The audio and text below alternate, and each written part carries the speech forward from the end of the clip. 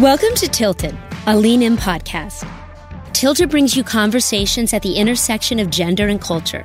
We dig into topics we're curious about, highlight people and stories that inspire us and we hope inspire you too, and share expert advice to help you make the playing field a little less tilted. I'm your host, Rachel Thomas, co-founder and CEO of Lean In. At Lean In, we've always believed the world would be better if women ran more countries and companies, and I think 2020 proved us right. In fact, according to two recent studies, countries run by women have had lower COVID-19 fatality rates, and women leaders have been seen as more effective and more empathetic through this crisis.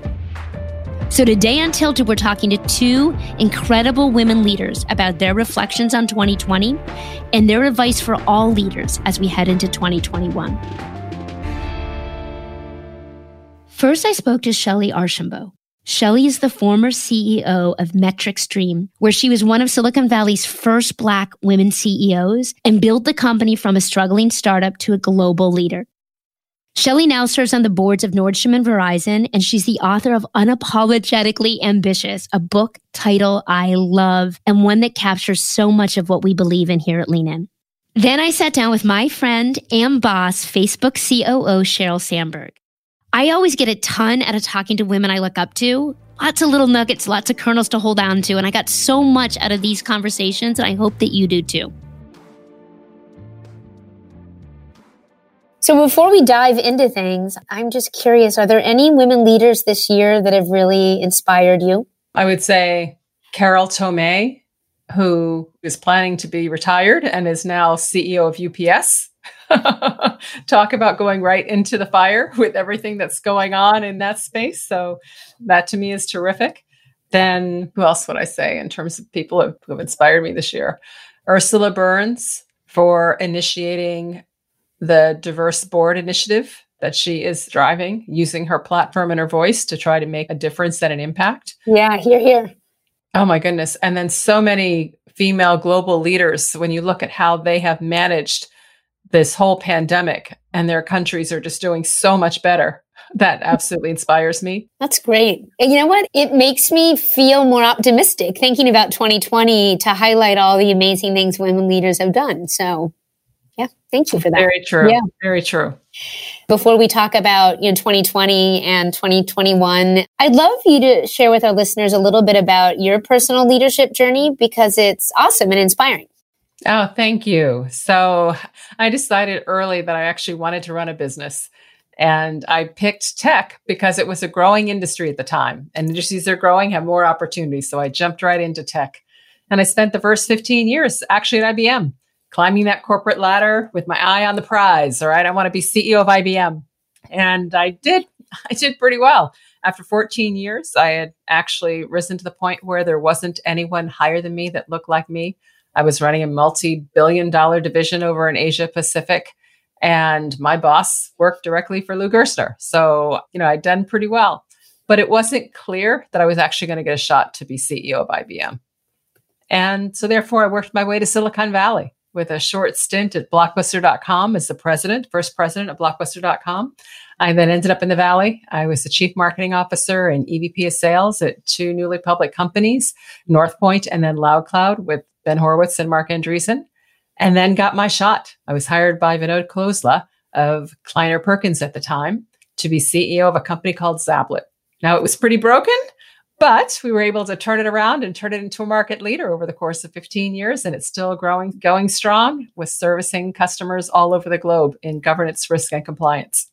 I have heard you tell a story that early on in your career, you said you wanted to run a company and you got a sideways glance, and that really changed the way you thought about your leadership journey. Can you talk about that for a second? Oh, sure. I was actually still an intern. I was at Wharton and I was interning at IBM. And someone asked me, what do you want to do when you graduate and that kind of stuff? And I said, I want to be CEO. And I got this look and I thought, So when people asked me what I wanted to do, I stopped saying CEO at that point. I would just pick a couple roles. Oh, I want to run a business, right? Something sounded more innocuous. And then as I got into my career, I just pick a title 2 or 3 levels above where I was and say, that's what I want to do, because it is what I wanted to do. It just happened to be on the path to get me to where I ultimately wanted to go. You've since written a book, Unapologetically Ambitious, which speaks to me on so many levels, I don't even know what to say. We run Lean In Circles, and one of the things we always say is Lean In Circles are a place where women can be unapologetically ambitious, and we have too few places where we can do that. So in that spirit, I have a question for you. If you had to do it again, would you be more boldly throwing out you wanted to be a CEO, or do you think you would still take the same approach as you look back on your journey? That's a really good question. I would still take the same approach. And let me explain why. Being ambitious doesn't mean I have to step out and say, all right, world, I'm going to be CEO, get in line, right? Nobody wants to work with anybody like that, male or female, frankly. That's not a gender thing. And I just found it to be much more effective to communicate in a way in which people can hear what you want to say. And so if you pick a role that's just a step or two above, people can actually imagine that. And if they can imagine it, then they can actually help you achieve it. Whereas if you pick something, even though you have the foresight to say, this is where I want to go, they can't imagine. And therefore, they can't necessarily help you with that. So half of communications is being able to communicate in a style in which people can actually hear what you're saying and internalize it to the point where they can either help you, support you, etc. So I keep the same approach. I'll buy that. That makes a lot of sense to me. So we are coming off of one heck of a year. Yeah. I mean, that's an understatement. When you think about the year and leadership, I know you're on the board of Verizon, of Nordstrom. How have leaders gotten through this? I've been really proud of the people that I've had the opportunity to actually see up close and personal through this period, because it's been a hard year. Oh my goodness. I mean, it's hard for everybody.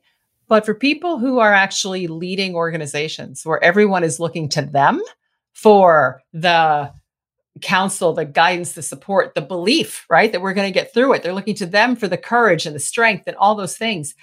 It's especially hard, especially since there was no playbook for this. Absolutely no playbook for this. And what I saw was leaders doing the right things first, which is, how are people? Are people safe? Are people okay? Right? First question out of the gate. And that's where a lot of the priority went in the conversations. Next, how about our customers? And then it was, all right, financials. Are we going to be okay through this thing? And once you get past COVID, then we had all the racial justice pieces come to light. And so, boom, here's another area of focus.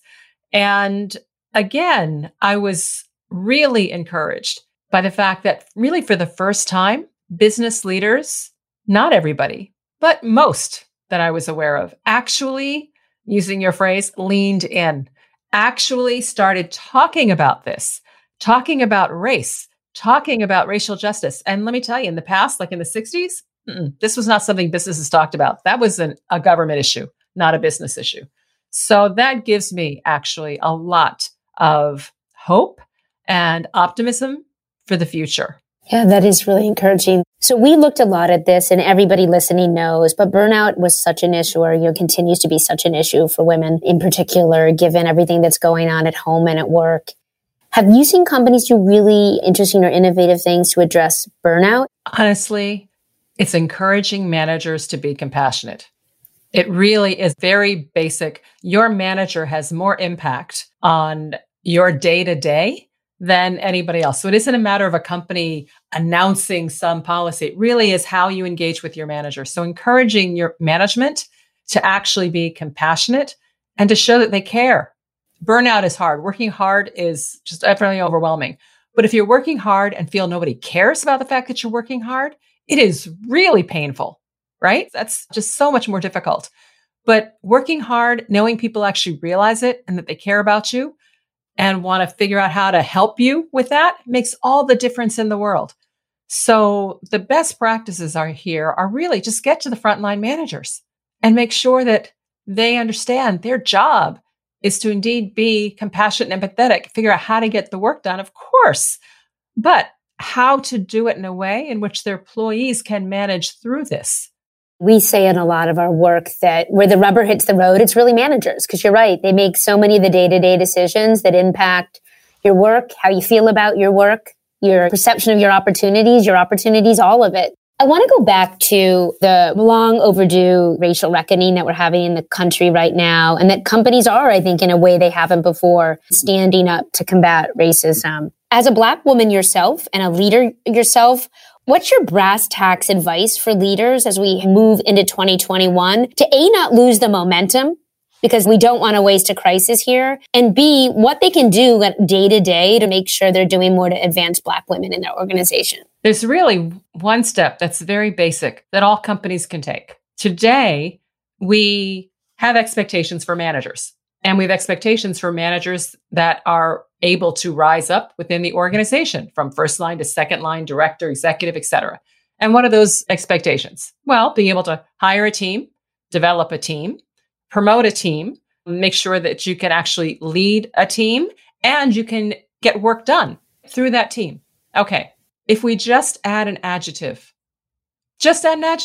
ability to hire a diverse team, manage a diverse team, develop a diverse team, lead a diverse team, promote a diverse team. I mean, whatever, just add one adjective. What does that do? Well, it now becomes a requirement. So if I'm a first line manager and one day I want to be a second line manager and I've not actually demonstrated that I can hire, retain, promote, develop a diverse team, I don't get promoted until I show I can do that. The issue is we're not intentional. We are not intentional about it, and we don't make it part and parcel to the strategy of how we do business. We set it off to the side. Instead of being on the main stage, it's on like the side stage. And people say, are you doing something? Oh yeah, we're doing something over there, right? Over there. No. It's because when push comes to shove and things get hard, like now, business gets hard, a company gets threatened, customers, whatever, what happens? Everybody gets focused right back on the strategy. Anything that's not core to the strategy kind of gets second fiddle. Well, if diversity and building diversity is not part of that focused strategy, it gets left behind. And then we wonder 4 or 5 years later, gosh, we tried to do some things and nothing ever happened. This is so hard. It is not so hard. Anything that you put to the side is not going to happen. You want to grow revenue and you don't give people targets and you don't put plans in place and you don't actually hire people to do it and you don't let people know what your expectations are with regards to revenue and you don't come out with new products to actually drive revenue, then guess what? You're not going to grow revenue either. This is not hard. It's all about intention. So many of the things you just talked about, we obviously talk about, and I talk a lot about, which is you got to build it in. What gets tracked, what we set goals against, what we track and what we reward is what gets done in organizations. The second piece of this is Black women in particular, who often do have such a difficult time in the workplace, face more microaggressions, get less access to senior leaders, less mentorship, advance more slowly. I mean, the data on this and the lived experiences on this just make you angry and break your heart all at the same time. What can managers and senior leaders be doing as individuals?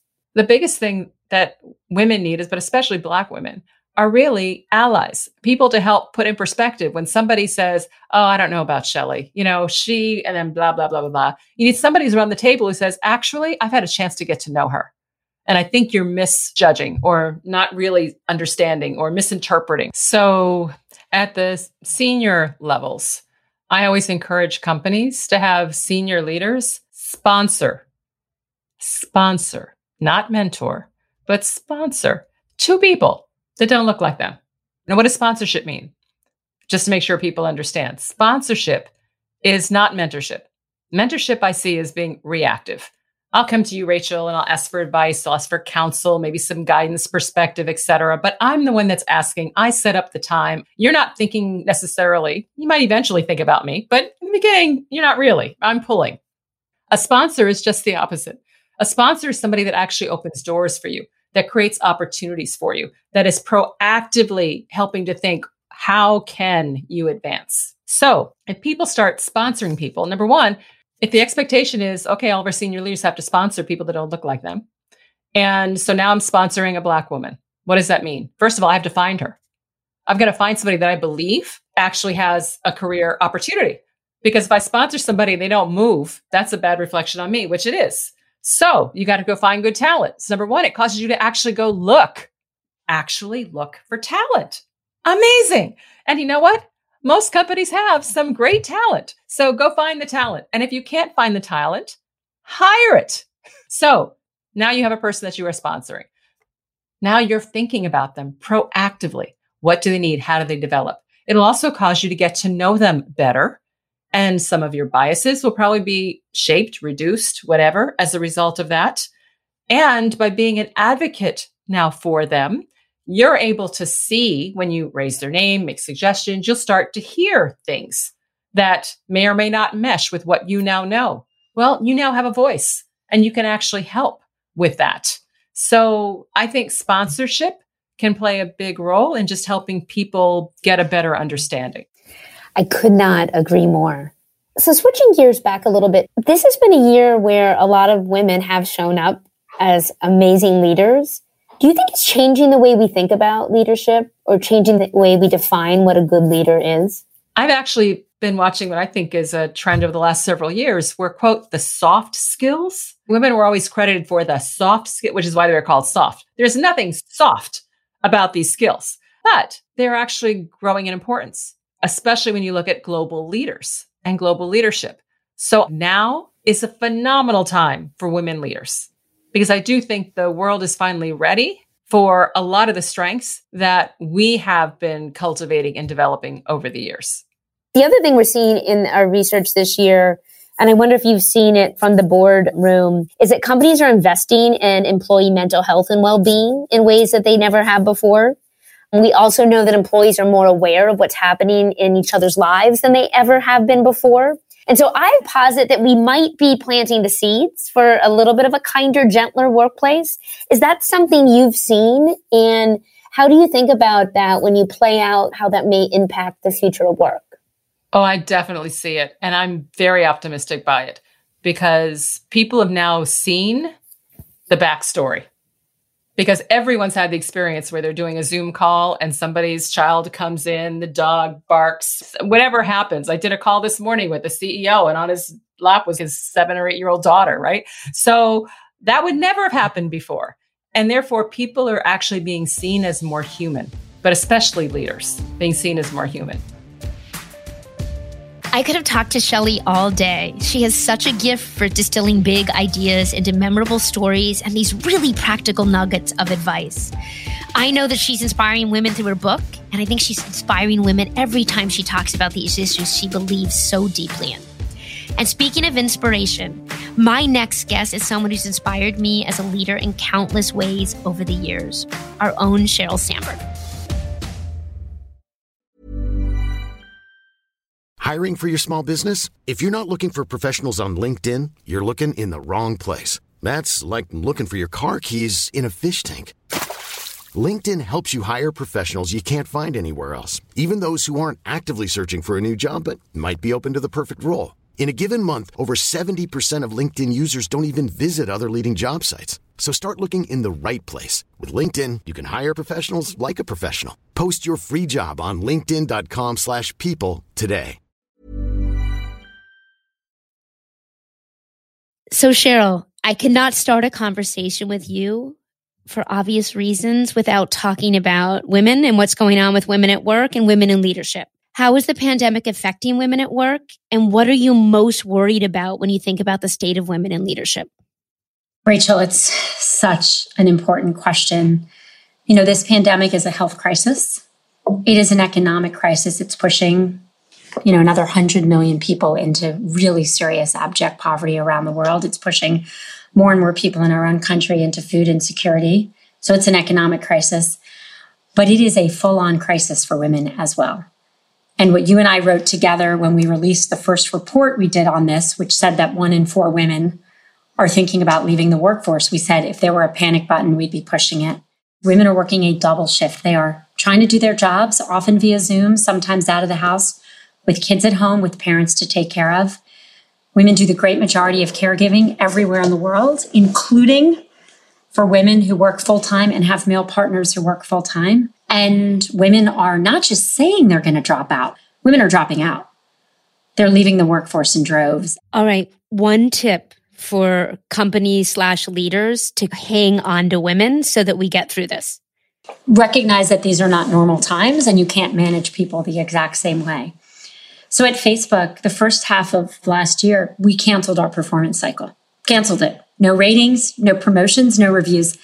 And then we paid everyone out at more than 100% of the company bonus. Now, we're a fortunate company. We were able to do that. But we had big conversations about it. Like, a lot of people want to have reviews. They want to get promotions. But we realized that if we were saying to everyone, take care of yourselves, and we were still running our regular performance cycle, people would know we didn't really mean it. And we just took it all away. We took all the pressure away.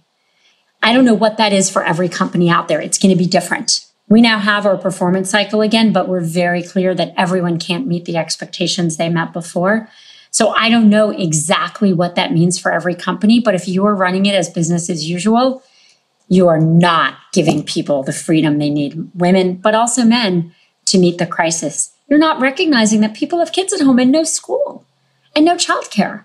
You're not recognizing that people are nervous every time they leave the house if they're frontline workers and they're bringing that anxiety home. It cannot be business as usual right now.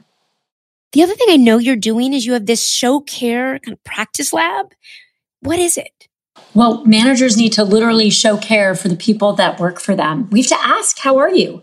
How's it going? Are your kids at home? If you're single, are you lonely? A lot of people are really lonely in these moments. And so the idea is an initiative center to help managers show care for people. When coronavirus happened, we gave out stipends so people could buy things for a home office, so they were set up. Finding ways to show care, both financially, but also just as a colleague or manager. Call up. How are you? I know this is really hard. Can I help you with that project? I know your father has coronavirus. What can I take on that lets you really focus?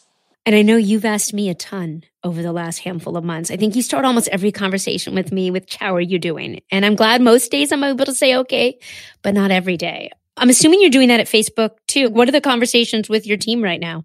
You know, you have to find ways to have conversations with your team. So, I sit in a big open area with the people who I work most closely with. So I get to say, how are you? I know what's going on in their lives. And I realize that doesn't happen on Zoom.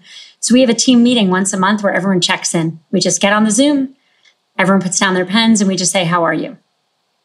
What's going on? How do you feel? What's going on? And that's how I know what's going on in people's lives.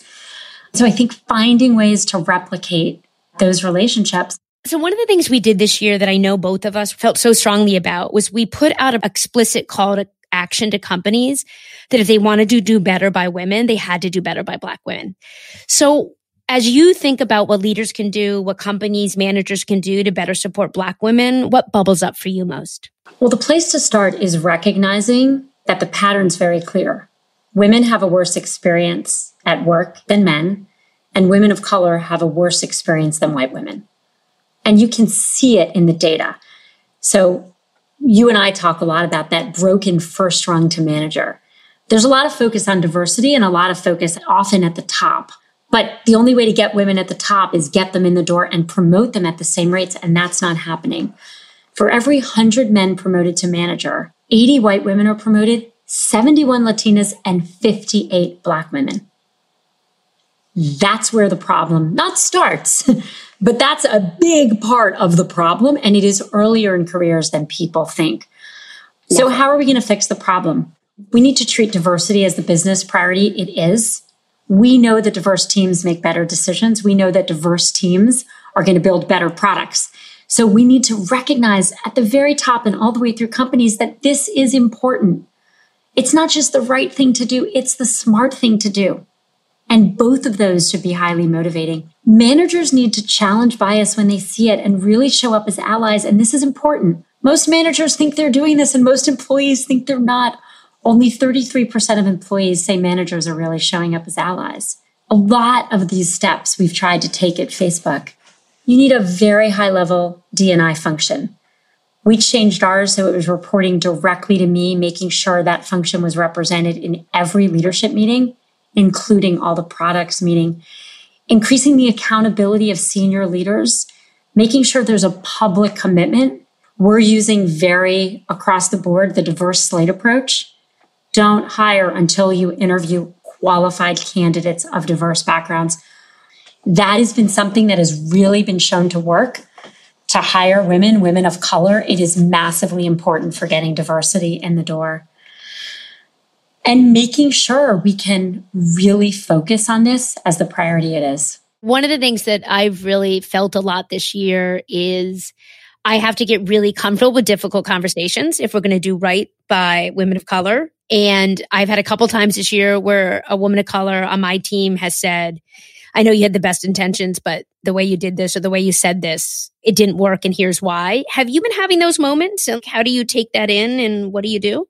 I always feel good when I have those moments. I know, because it means I do people too. are telling me the truth. Yeah. You know, you made this mistake, you made that mistake, you didn't acknowledge that my experience is different from yours. I think those are great moments.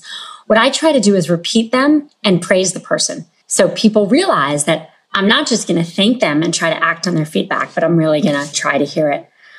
I also think, and this is something I've really worked on, is we have to recognize that we can't understand other people's experiences. We need people to express their own views. So I think in the first version of Lean In that I wrote, the book was kind of research in my story.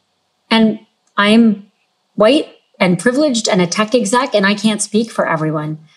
And I think putting out the second version of Lean In, where we had so many different women speaking in their own voices, their own chapters, their own stories, speaking from the point of view of different ages, different backgrounds, making sure the voices of women of color were speaking for themselves, is so important. And I think we can do that in a corporate setting. One of the things that I've been thinking about a lot this year, and you've alluded to this, is I think this is changing how we think about what a good leader is. We're valuing empathetic leadership, I think, more than we have before. What have you learned this year that you think has made you a better leader? I've learned a lot. The whole remote work thing, I would have thought was impossible. If you had said to me, we could send our entire workforce home and still ship as many products and still keep our service up and running and still protect against foreign interference in a massive election and elections around the world, I would have said absolutely not. Everyone get to the office. But we had to. And so everyone went home, including all the people who review all the content. And you know what? We reviewed as much content. We drove down hate speech. We actually shipped products. And that kind of flexibility, it's not working right now because this kind of flexibility is coupled with no kids at school.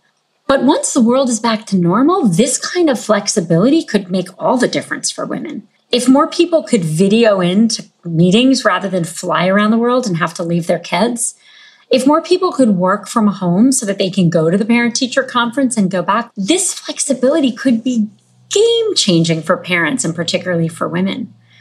And do you worry? I've been thinking about this a lot. I worry that if we don't do it right, we'll end up stigmatizing remote work. And women will predominantly be remote workers, and there'll be a stigma attached to it because you're not in the office. It'll come with a lot of opportunity, but it will also come with some baggage for women. Do you worry about that? I do. When men go say, I've got to leave, I've got to go to my daughter's soccer game, everyone's like, oh my God, he's such a great guy. How great. When women do that, it's like she's not dedicated to her job. We had a meeting at Facebook earlier today, a big Zoom meeting, and it was of all the female VPs, and I try to get them all together. And there's a lot of us now, which is great. And in the meeting, someone's daughter walked up and grabbed her leg. You could see it on the Zoom. And then someone else said that she loves that at Facebook, it's totally fine if that happens on Zoom. But she has a friend working for another company and had exactly the experience I described. A man was on a Zoom and, kid walked in and everyone's like, what a dedicated father. And it happened to her. And someone said, when your child walks in, it looks like you're not fully focusing from home.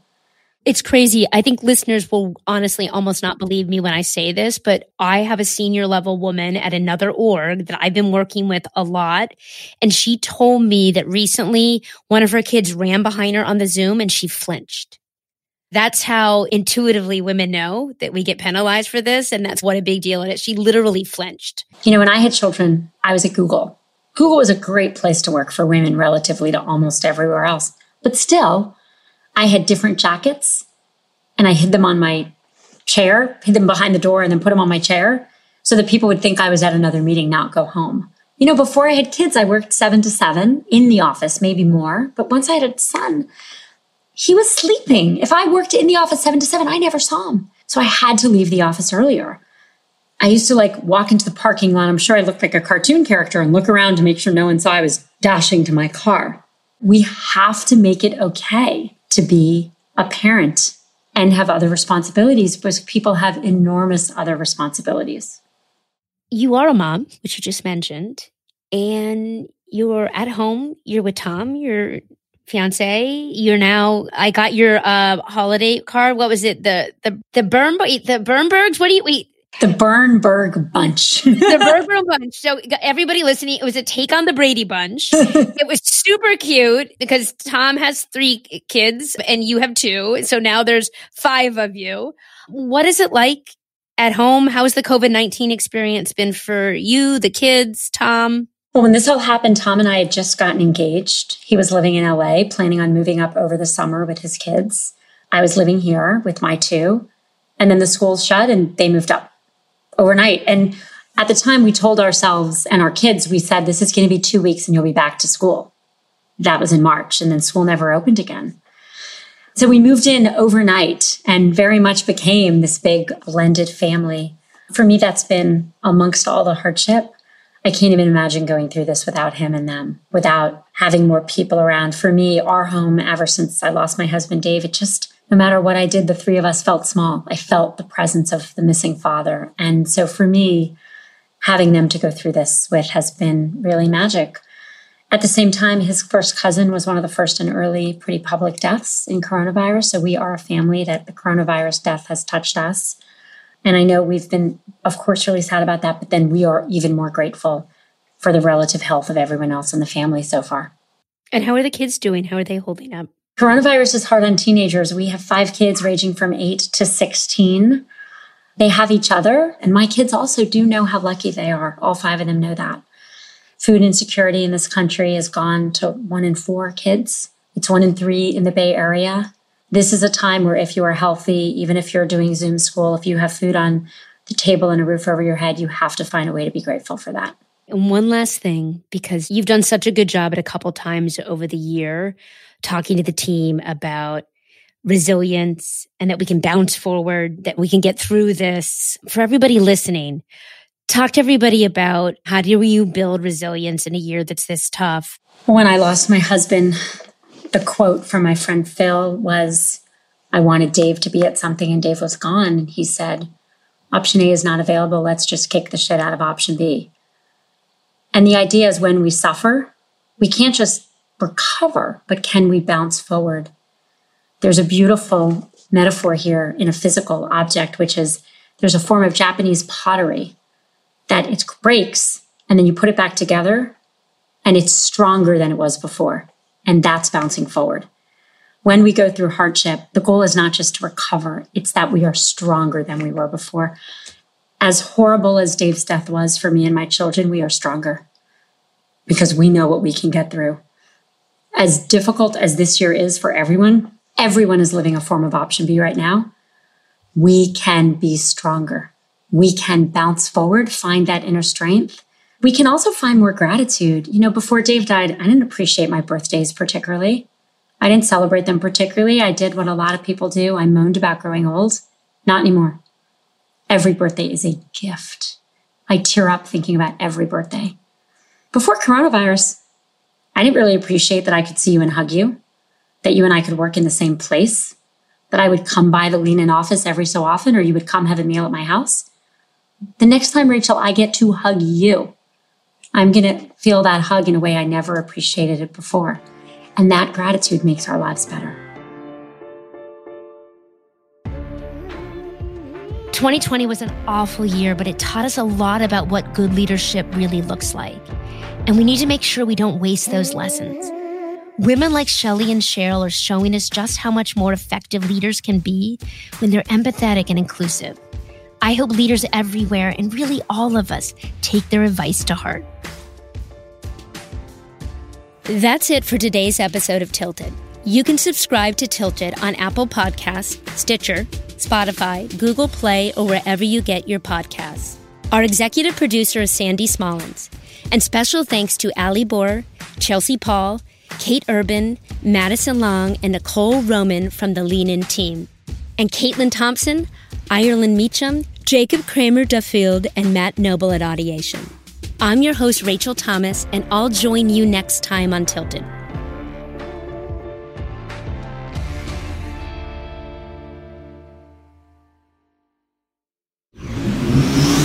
radiation.